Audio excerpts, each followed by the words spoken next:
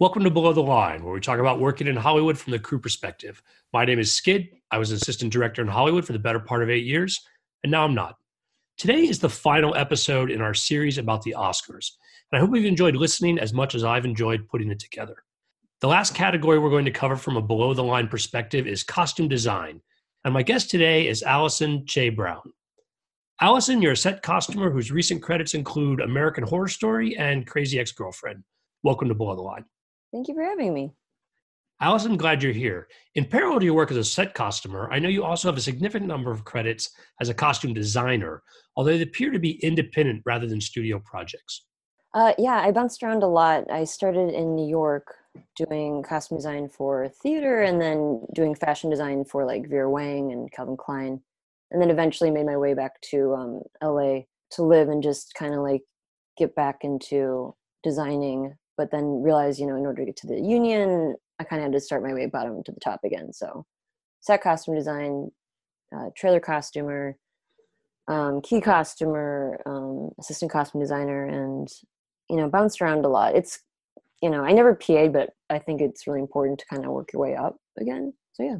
What's interesting, with your perspective up and down the ladder, tell me a little more about how the wardrobe department is structured on a movie or TV show. It really depends on how big the budget is. You could have a team that's like 4 people. You could have a team that's 40 people.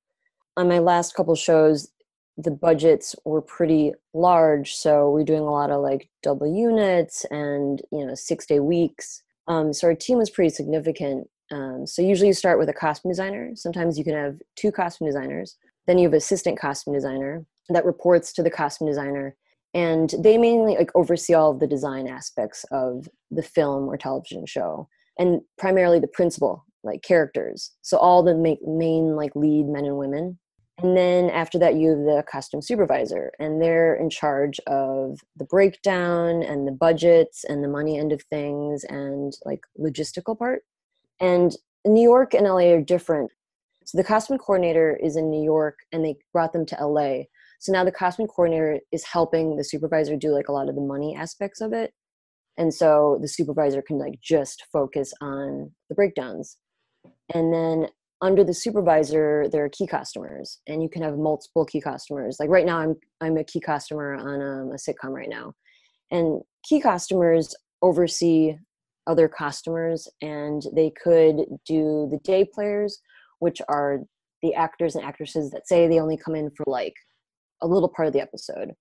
You could do all the background, if it's period background, you could have hundreds of people on set and you have to be in charge of all the fittings, and you're pulling all of the shoes and all the dresses, or say you're doing all the cops, you're doing all the uniforms. So key costumers can do that. They don't touch principal costumes as much because that's usually assistant costume designers. And then under key costumers, you could also be like a key set costumer. So it's kind of like I'm not going to say a tie, but there's like a kind of a gray ground between like set costumers who are only on the set. So once the costume designer does the fittings and like approves the design, they bring the clothes to the trailer, and then the trailer costumers put the costumes in the trailers of the actors, and then they wear them to set, and the set costumers are in charge of all the continuity. So they work with the assistant directors and the directors and, coordinate, if there's a gag with blood, like how much blood you want in the costume, or if there's a car accident, like how big the tear and the dress is, etc. And then because everyone shoots out of order based on like location and money and timing with people's schedules, things aren't like shot in order. So that's a set costumer. And then the trailer costumer is in charge of all the costumes on the trailer. And all of this is very specific to LA because LA runs differently than New York. And that's a whole other hierarchy. And then there's costumers who say, just only shop, or costumers that only do the fittings, or costumers that just return clothes, things like that. And then you have seamstresses and tailors, and they build all the costumes, they do the fittings, they make sure everything fits right. And that's like a lot of made to order things. And you also have PAs, and PAs are production assistants for costume departments. They're in charge of really important things in our department that like not everyone has time for. So a lot of like the intake of the shopping, or, driving around doing errands, picking up and returns. And within all these categories of these customers, you have different amounts of people. Like you could have 5 seamstresses, you could have 1 seamstress, you could have 1 set costume, you could have 5, you could have 10. So that's why the range of department, it's like you could have 5 people in the department, or you could have like 50. And every day to day is different depending on how big the budget is and the time constraints. You know, if you have to shoot it in a small amount of time, you just have to have double units going, and you know, there's double the costume team each unit going. You know, same amount of set people, same amount of trailer people.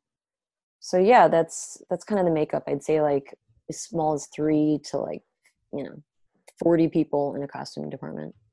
Well, and if everyone has done their job, then all of that effort is invisible to what actually shows up on screen. But it's very clear from what you're saying and how it breaks down that is a critical aspect of getting it from design to camera, Mm-hmm. day in and day out to actually bring the film together. Oh, it's so crazy. And I kind of liked coming from like the indie world, because I think if you know how to see like the bigger picture, then you understand what everyone's role is. And that's why I always love to do every single role in the costume department, because then I can like immediately see like, oh, you need to be doing that. Or I can help someone assist like, oh, this is like an easier way to do things. It's just important to see like the bigger picture, because sometimes if you get too focused on one thing, if you're just starting to learn, you're never going to be able to grow or understand like the bigger idea. And like you may be doing one thing, but you have to do that in a small amount of time in order to finish the rest of the day, you know?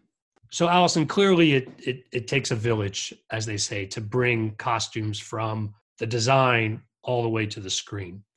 Do you feel that when people are looking for the Oscar nominees, and it is the designer who is the recognized person, do you think that they are being recognized for all of this effort that goes into bringing it to screen? Or do you think people isolate the designs themselves when they're making a decision about what should be best costume design for the year?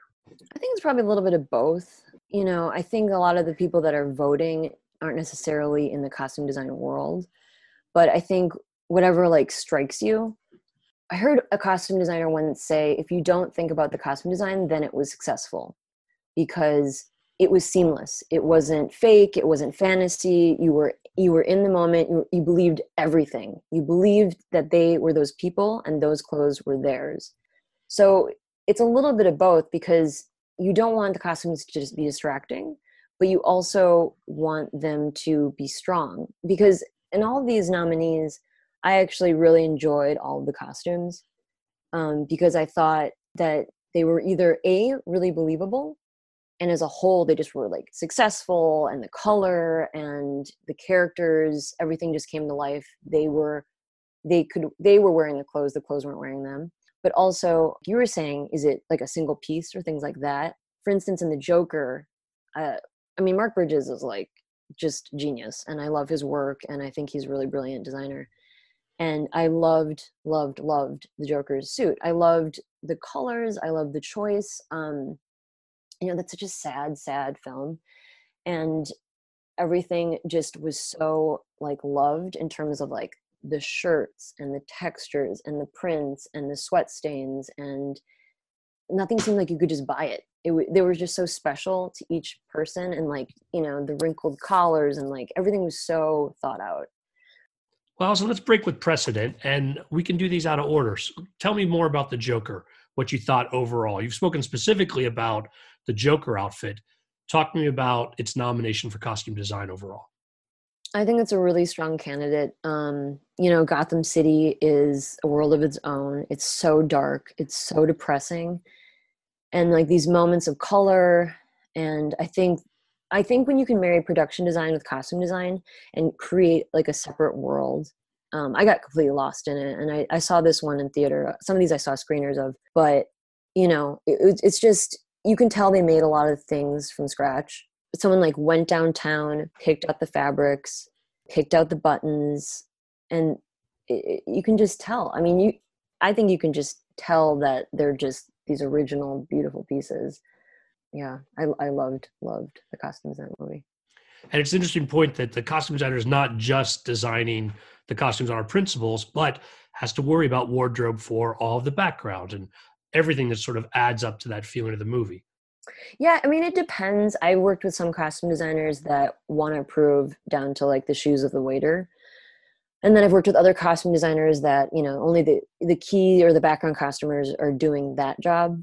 And you might get approval on like the masses. They might do like a long lineup, but the costume designer is not handpicking everything. There should be people to dress, but they will do like the overall boards and the moods of, like, for instance, that feature, and they'll like kind of dictate like, like this is the color story for Gotham City, like, I'm sure like at nighttime, and the hospital scenes are this, and etc. So they picked like the overall mood, and then everyone just kind of like has to jump on board and make sure they follow that vision. Now, you said you knew Mark Bridges, and so you've worked with him before, or you're just familiar with his work? I'm more familiar with his work. I've worked with him only briefly on a commercial before, but I just know that from my, my brief interactions just doing a commercial with him, he just really thinks a lot about it and he wants each character to seem believable. Like, what would they wear? Like, who are they? And sometimes I know with like bigger features and, actors, they might also have a heavy hand in what they wear. Sometimes in the design room, they'll give them kind of options. What would you wear? Like, what are you the most comfortable in? How do you see this character? Would they wear this watch? Would they wear this shoe? What color blazer would you wear? And from there, they can kind of tailor down like the final selections. So I'm not sure if Mark did that with Joaquin, but I kind of have a feeling that Joaquin probably had a opinion about what he wanted to wear. It's interesting about Joker because it does have so many nominations that, as listeners of the series know, it's come up quite a bit that a lot of the awards for which it's being considered are technical awards, and so we've discussed it. And while I personally didn't enjoy the movie very much, it's very clear to me that all of the technical folks brought their A game to this movie, in the sense that there is no category that I have discussed on the show where it's not clear that the work specifically in that lane is exemplary. And you've reinforced that idea here with costume design yet again around the Joker. Oh yeah. Yeah, that was a very polarizing film for sure. Very mixed reviews. I think because I loved the production design and the costume design so much that I could really appreciate it like purely on like aesthetic point of view. And that just like super enlightened me. It made me happy. I didn't mind the actual narrative either. It wasn't my favorite movie of the year, but I definitely enjoyed the aesthetics of that feature. And I thought, they really just thought about everything, the way his makeup, sat with his costume, even the way the color of the blood would fall on his lapel. I mean, I just thought it was really great. Well, let's move on to another one of our nominees, The Irishman, for which Sandy Powell and Christopher Peterson have been nominated. To start us off, it's obvious that one of the challenges of The Irishman would be covering these decades of filming and needing to do wardrobe decade by decade, but you bring a more sensitive eye to it. What did you notice? Well, I am a big fan of Sandy's. I think she's amazing. Last year she did Mary Poppins, she did The Favorite, and I was a big fan of both of those in terms of the costumes. Thought they were fantastic. And then this year, her doing The Irishman, I didn't actually realize that until later I saw it. I was like, oh, she co-designed that too. And honestly, nothing stood out for me in terms of the costume design. Only I think the magnitude, really owning like the 50s, the 60s, the 70s, the 80s. I mean, that's really hard. And especially for men, because men's fashion doesn't change as wildly as women's. It's like the width of their tie, the width of their lapel, the height of their pants, and if it's a high waist, it's a low waist. You know what I mean? If it's a boxy shoulder, it's a double-breasted suit or a single. And I know those things sound like simple, but to make it successful and creating the right tweeds and the right colors of the tie, I mean, all those things are really important. And you just have to believe it. The audience has to be like, oh, we're in the 60s now. Oh, we're in the 70s. And sometimes they don't always tell you that right away. So the viewer, I look at costumes and I look at cars for me to know what year it is right away. And I think that that's what they did successfully. You didn't get distracted by anything. You just kind of believed it. And for The Irishman, it's really interesting because there's lots of talk about like de-aging De Niro and Joe Pesci, since they had to cover so many decades from their young men to older. And I thought that was really interesting because when I watched it, I'm sure they had to think about and consider and how that corresponds to costumes. So maybe, only showing their neck up above and not showing all their arms, because that would be more work in terms of like all the CG on their arms and their legs. So I thought that was really interesting to like think about that and how that will affect costuming in the future. Because we're getting all these advances with technology, I have a feeling that we can keep actors longer and make them young again, make them old. So the possibilities with that are really interesting. I don't want them to take away our job and make all the costumes like fake, but you just don't know. I mean, look at Avatar. The Avatar was that, a costume designer did design that. And actually it was Maya Rubio, who also did Jojo Rabbit. She designed Avatar, which I think is interesting because you did still have to have someone to do all the costumes. I know a lot of that was live action too, but I do wonder what her hand was in terms of like the rest of the movie that wasn't live action. But for The Irishman, yeah, I'm sure they had to go through lots of multiples just with all the stunts and a lot of the blood. A lot of people died. The stand-ins, the photo doubles, and also just all the lead actors. So when you start dealing with period and then having to think of the multiples, it gets really expensive. You have to think smart. You really have to have a lot of conversations with the ADs, think about how it's shot. Just know the extent, if it's VFX blood, if it's, post blood, where they just add it later, or if it's real blood, they do it on set. That can save you time. It could also add money. It could save money. So yeah, The Irishman I just think was like kind of prolific in terms of just like all the generations of costumes through the years and all over the country too. Just thinking about like every city they kept bouncing around to, and just like how did they dress then in the 70s? How did they dress, in Chicago? How did they dress in New York? Because all of that is really different. And that also can sell where you are, the location. Like, oh, they were really into this type of plaid then here, or that was very blue collar then. That looks like a Chicago taxi driver. You know what I mean? I think that would have been a lot of homework to do. And it probably was challenging. I think our next film, Jojo Rabbit, from Maya C. Rubio, is probably on the opposite end of the spectrum as far as scope, where we're working with a specific location, a specific time period. But what did you see in Jojo Rabbit? Oh, I definitely noticed the costumes in Jojo Rabbit in a good way. They had a lot of the fatigue greens, a lot of the uniforms, but because they were children, she always like added like a pop of like bright yellow, lime greens. She had a lot of beautiful accents. I even noticed Scarlett Johansson's shoes. She had these really lovely like pops of color in her shoes. And like spoiler, but you see them later in the movie, her shoes, and you don't see the rest of her. And I was kind of like, oh, I noticed her shoes. And then I immediately knew which character it was. And, you just kind of, things fall into place because certain things were really iconic, like her hat and her certain jacket. And I just thought the costumes were super lovely. She played with them in a really playful way for such a serious, World War II, for such serious content. It was very playful still because it was through a child's lens. And you did have a lot of minors, like in terms of children, and she still kept it really fun and playful. And with Elsa, when he finds the young girl hiding in his room, in like the attic, so to speak, I thought her costume was super lovely too. She had suspenders, she had like these really simple high-waisted pants, she had this button-down shirt, and she could only wear the same 3 items. She had a sweater that she would like interchange with it. But that was just, it had to be really specific. It had to be maybe something that she found. It could have been a boy's pair of pants, trousers. It could have been like her old mom's sweater. And I just think all those like really specific pieces were just really thoughtful. And I really, really love the costumes in that movie too. I think you bring up an interesting challenge with the idea that it's not just meeting the time period, but the entire movie is through a child's eyes and how they see that and what you do with those costumes. Yes, there's obviously the very flamboyant outfit towards the end of the movie that some specific Nazis are wearing, but overall, I can just, again, see how that really furthers the story, these little elements that she's bringing to it. Yeah. It really just like the color palette on that movie, she was really good with color.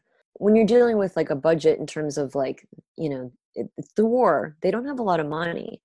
They're not buying new clothes. So with the small amount of pieces that their wardrobe has, like, they keep wearing the same jackets and hats and shoes, they have to be specific. And also they don't always have to be like completely time period correct. It depends on what kind of film you're doing. And to help audiences acclimate to what they're watching, sometimes either they'll do like maybe a modern palette with like time period silhouettes, or they'll use modern fabrics, and then they'll incorporate them into period accurate dresses. So I think that was really playful what she did in terms of the palette and mixing all of that.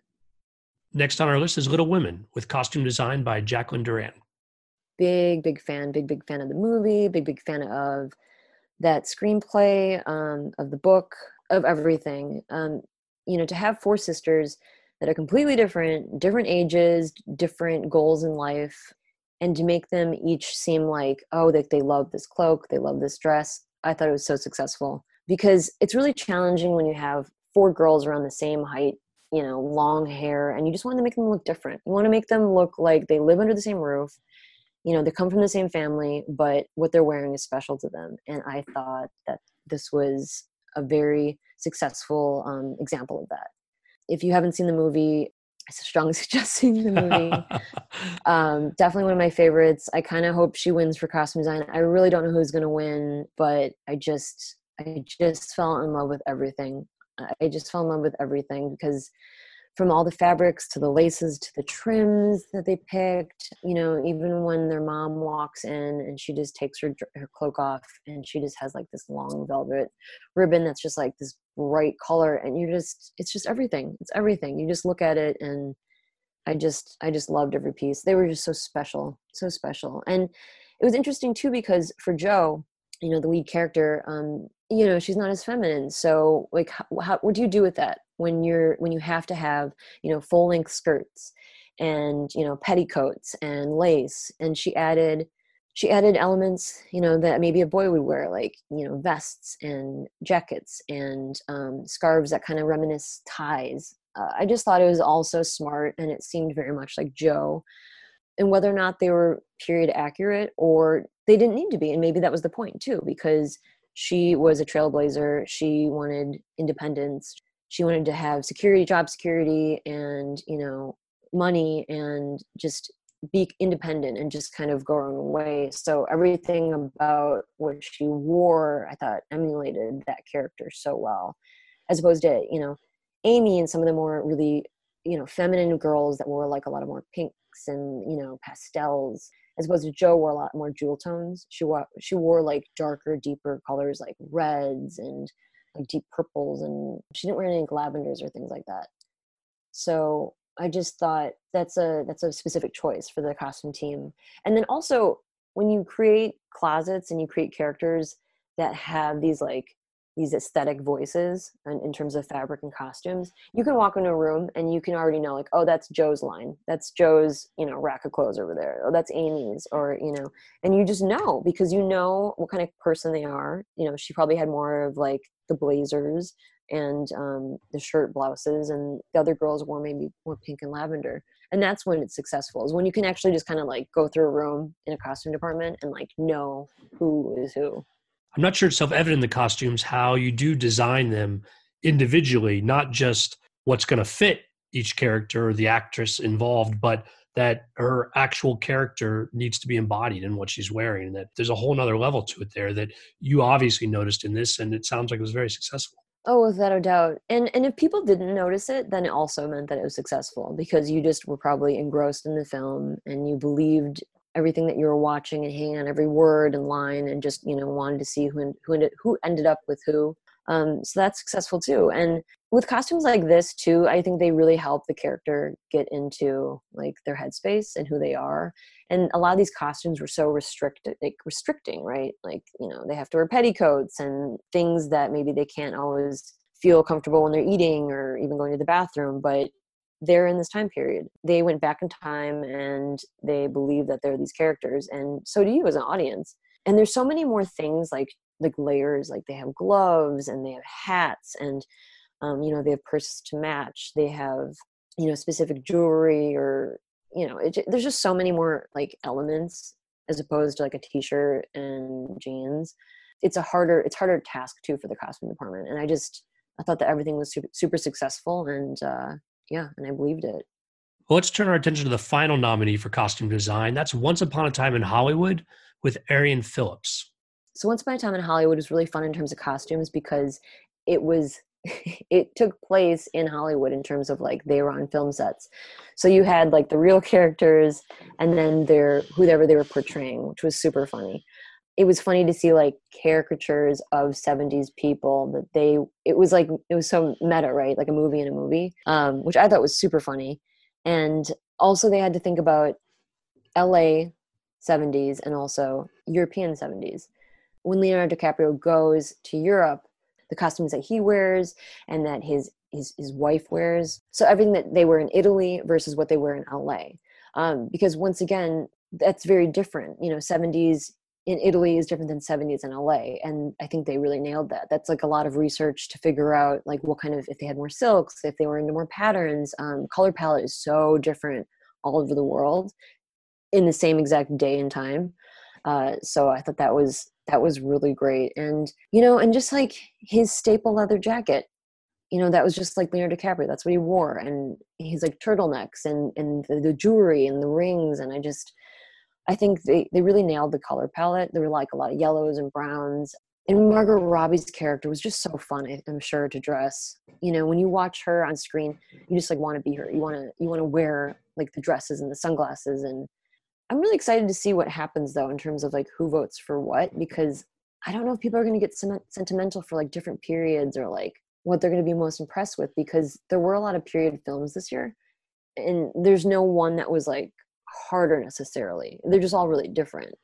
I think it's a challenge in this category that a lot of the work that you described earlier on a film that's not period, it could involve just as much evocation of character and creation of mood and such, but lacking the period element, I think it's often overlooked. Yeah, and I think depending, that can be a shame, because I think sometimes people just overlook things on screen and just think that it's easy, but really depending on the content, it's not. And you're just trying to always mold like real people and real characters and just make it seem believable. And having Brad Pitt as like the stuntman and having Leonardo DiCaprio as like the Hollywood actor in the movie, one looks a little more finessed and wealthy, and one looks a little bit more average Joe. And Brad Pitt wears like a lot more denim jeans, denim shirts, keeps it a little more casual, doesn't wear as much gold. And that's evident when you watch it. And then immediately when you watch it, you can kind of go, oh, well, so-and-so has more money, so-and-so doesn't. And all that reads pretty well. It was a good one too. Well, talking about how some films are overlooked, what came out in 2019 that perhaps did not make this list that caught your eye from a costume perspective? Overall, I was pretty happy with the list when I saw the final picks. And even when I was trying to vote and like, who should get nominated, I just definitely wanted, Little Women. I really liked Jojo Rabbit. I thought those were really successful. I really loved Mark Bridges' Joker. And the other two nominations too were also really strong. I mean, Once Upon a Time in Hollywood, super great, super great. I don't think there's like an obvious like front runner for any of these, or maybe there isn't. I kind of don't notice them because I kind of fell in love with everything, which I truly always do. I'm like, oh well, I love that, and I love this, and so and so, made the most gorgeous dress in this movie, and so wore like the most impeccable shoes, and the silhouette was fantastic. So I don't know. I was pretty happy with all these. I think they might have been more nuanced. When you watch like Little Women and you just, oh, it's time period. They all wear these big bustles and plaid dresses, but it's like, like someone had to think about the exact tailoring and how many buttons and like how it hung on their neck and what purse and shawl they wore with that. There's a lot of coordinating. For contemporary, I think people just forget because everyone puts clothes on every day. So I think they immediately could just work in a wardrobe department. But it just always kills me because I'm like, we think about this. We think about what they would wear, not what you would wear. You think about what they have money to like spend on. Like, could they afford that? Would they actually wear that? Do they like that color? Like, you start creating like encyclopedia of like who they are, like where they would shop, how they would dress, what do they wear after work, even like what underwear would they wear. It's funny, like when I started getting into this business and I think I started doing a lot of commercials, like Home Depot or McDonald's, and I'd style these commercials and my mom would go, I'm confused. Like, don't they just come wearing those clothes? And I was just like, I didn't even know what to say because of course they don't. We tell them exactly what to wear. We're trying to sell either a product or a character or a mood or a feel. And you want it to just like, you want to just look at it and not think about it. You want it just to be believable. And I think sometimes when it's contemporary, like my mom believed on television when she's watching these commercials that they walked on set wearing this. No, they probably walked into the fitting wearing sweatpants and like flip-flops, you know what I mean? But like we put them in something more specific, like, oh, well, a mom wouldn't wear that, you know, mom would wear this. I don't think people even realize how designed everything that you watch is, whether it's a commercial or an ad or a print ad or, you know, something that pops up on your Facebook or your Instagram. And it's like, we're trying to sell you something, whether it's a product or a movie or a character or a script. We're trying to make you just believe it.